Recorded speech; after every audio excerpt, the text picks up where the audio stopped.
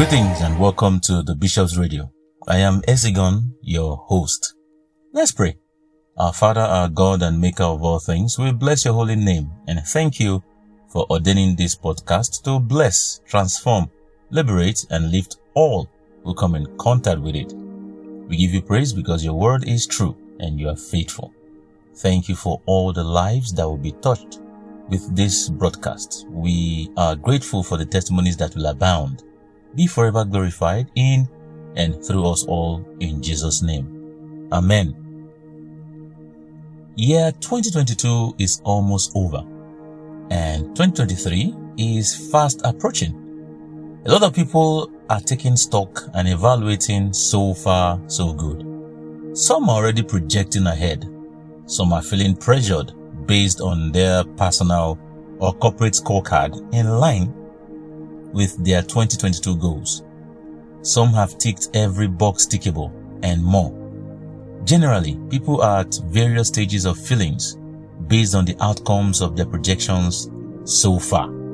Having said that, I want you to know that we are the ones that are bound by times and seasons. Creation generally and humans specifically. We humans are in time, but mostly influenced by powers that are beyond time. The spiritual plane, that is. All ardent listeners of this podcast already know my spiritual bias, and I will not stop stating it. I believe in God. I believe that He created everything that is. I believe He sent His only begotten Son, Jesus Christ, to earth as a sacrifice for sin. The Son of God became flesh and was crucified, was buried, and rose again on the third day. Christ is alive. Hallelujah! There, you just heard my bias again. I am never ashamed to state it or stand by it. It is my always reality, regardless of how anyone feels. It is the truth and the way that I follow to live the life, eternity. Okay, now to the matter at hand. Do people still do New Year resolutions? I remember it used to be a thing back then when I was younger. I don't hear it as often as I used to years ago. My question is sincere and then a rhetoric at the same time. I was reading through the book of James recently and something stuck out real loud. I realized that the direction of one's life can be determined by the tongue. Yes, your life becomes what you say. Alright, let's look at what James says in the book of James chapter 3 verse 2 to 4, and I'm using the Passion Translation. We all fail in many areas, but especially with our words. Yet, if we're able to bridle the words we say, we are powerful enough to control ourselves in every way. And that means our character is mature and fully developed. Horses have bits and bridles in their mouths so that we can control and guide their large body.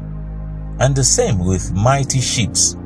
Though they are massive and driven by fierce winds, yet they are steered by a tiny rudder at the direction of the person at the helm. Notice that the two major examples given, one of the horse and then the ship, talks about steering both in desired direction by a tiny bit for the horse and a rudder for the ship. It goes ahead to compare the size of the bits to that of a horse and the rudder to the ship. Isn't it amazing that one can turn a ship anywhere you wish because of that part called rudder, and control a horse because of the bit? Isn't it more amazing that all of this is described just so we get how powerful the tongue is in determining the direction of our lives? Recall that verse 2 talks about how beneficial it is when we are able to control our tongue. James goes ahead to describe the power of the tongue using several powerful examples up till the 12th verse of chapter 3. I will focus mainly on verse 2 to 4 on today's episode. That the tongue determines direction, or let's say the outcome of your life.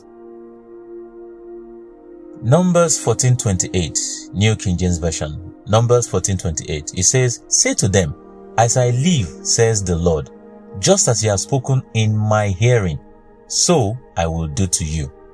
If you read up the story of the Israelites in the wilderness, you understand the profundity of the verse I just quoted. It did not turn out well for them at all because they complained and murmured a lot, like a whole lot. It was from one complaint to another till they ended up sentencing themselves to God's judgment eventually. It was all on them. They called for it by their very words. Let's do NLT of that same Numbers 14:28.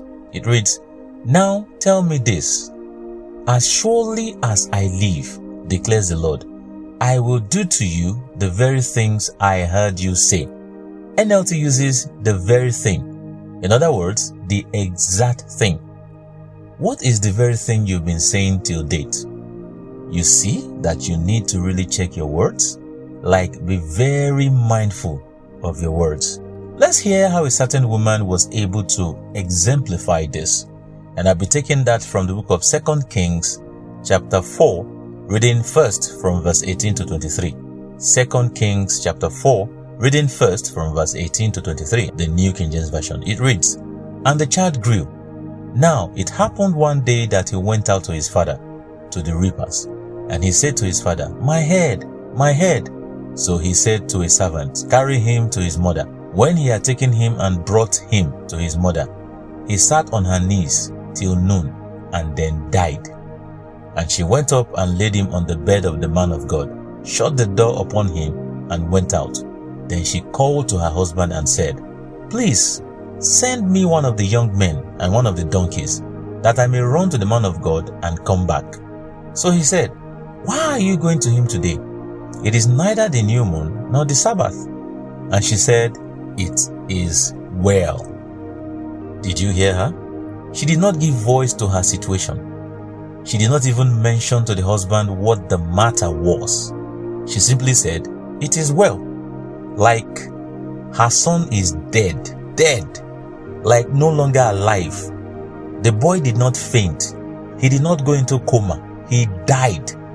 She cradled him until life left him, and yet she did not state the obvious. Let me continue in that same 2 Kings chapter 4, this time around from 25 to 26. 25 to 26, still using the New King James Version. I read, "And so she departed and went to the man of God at Mount Carmel. So it was when the man of God saw her afar off, that he said to his servant Gehazi, 'Look, the Shunammite woman, please run now to meet her, and say to her, Is it well with you? Is it well with your husband? Is it well with the child?' And she answered, 'It is well.'" Even when she got to the man of God, she still did not mention death. She maintained her "it is well," like she was pointedly asked about her well-being, her husband's, and the boy, and yet she did not burst out crying and wailing. She maintained her words. Wow. Okay, let's move from 27 to 28 of the same 2 Kings chapter 4. 27 to 28, and I'm still using the New King James Version. It reads, "Now when she came to the man of God at the hill, she caught him by the feet, but Gehazi came near to push her away. But the man of God said, 'Let her alone, for her soul is in deep distress, and the Lord has hidden it from me, and has not told me.' So she said, 'Did I ask a son of my Lord? Did I not say, do not deceive me?'" Wow. Just wow. I just realized while reading this story that she at no point mentioned her situation. She just took her matter to the only place she knew that it can be resolved. Wow. Such control. She never mentioned death. It was Elisha that described how that her soul was greatly distressed, and even in that state of distress, she never for once uttered death. I mean, if she was wailing or making any outward display of her feelings, people around her would definitely have noticed. Now, that's the level of control that James is advocating that we exude. If after listening this far, you have done a check and discovered that you have not been speaking well of yourself, your situation and all, you can change the direction right now, right where you are. I take a cue from 2 Chronicles 7:14. 2 Chronicles 7:14, I'm still using the New King James Version. It reads, "If my people, who are called by my name, will humble themselves and pray, and seek my face, and turn from their wicked ways, then I will hear from heaven, and I will forgive their sin, and heal their land." There you have it. Are you his people yet? If you are, then go ahead and humble yourself and pray and return to God. You must turn from your wicked ways, part of which is complaining and murmuring. Stop complaining. Stop murmuring. Rather, speak life. Give your life a better direction. The Bible, which is the Word of God, is filled with many promises of God to us, his people, that we can lay hold of and keep saying. If you are not God's people yet, or don't feel like you are but want to be, I celebrate you. He loves you. That's why Christ died, to give you life. Go ahead and speak to him. You can say after me, "Dear God, I know I am a sinner, and I ask for your forgiveness. I believe Jesus Christ is your Son.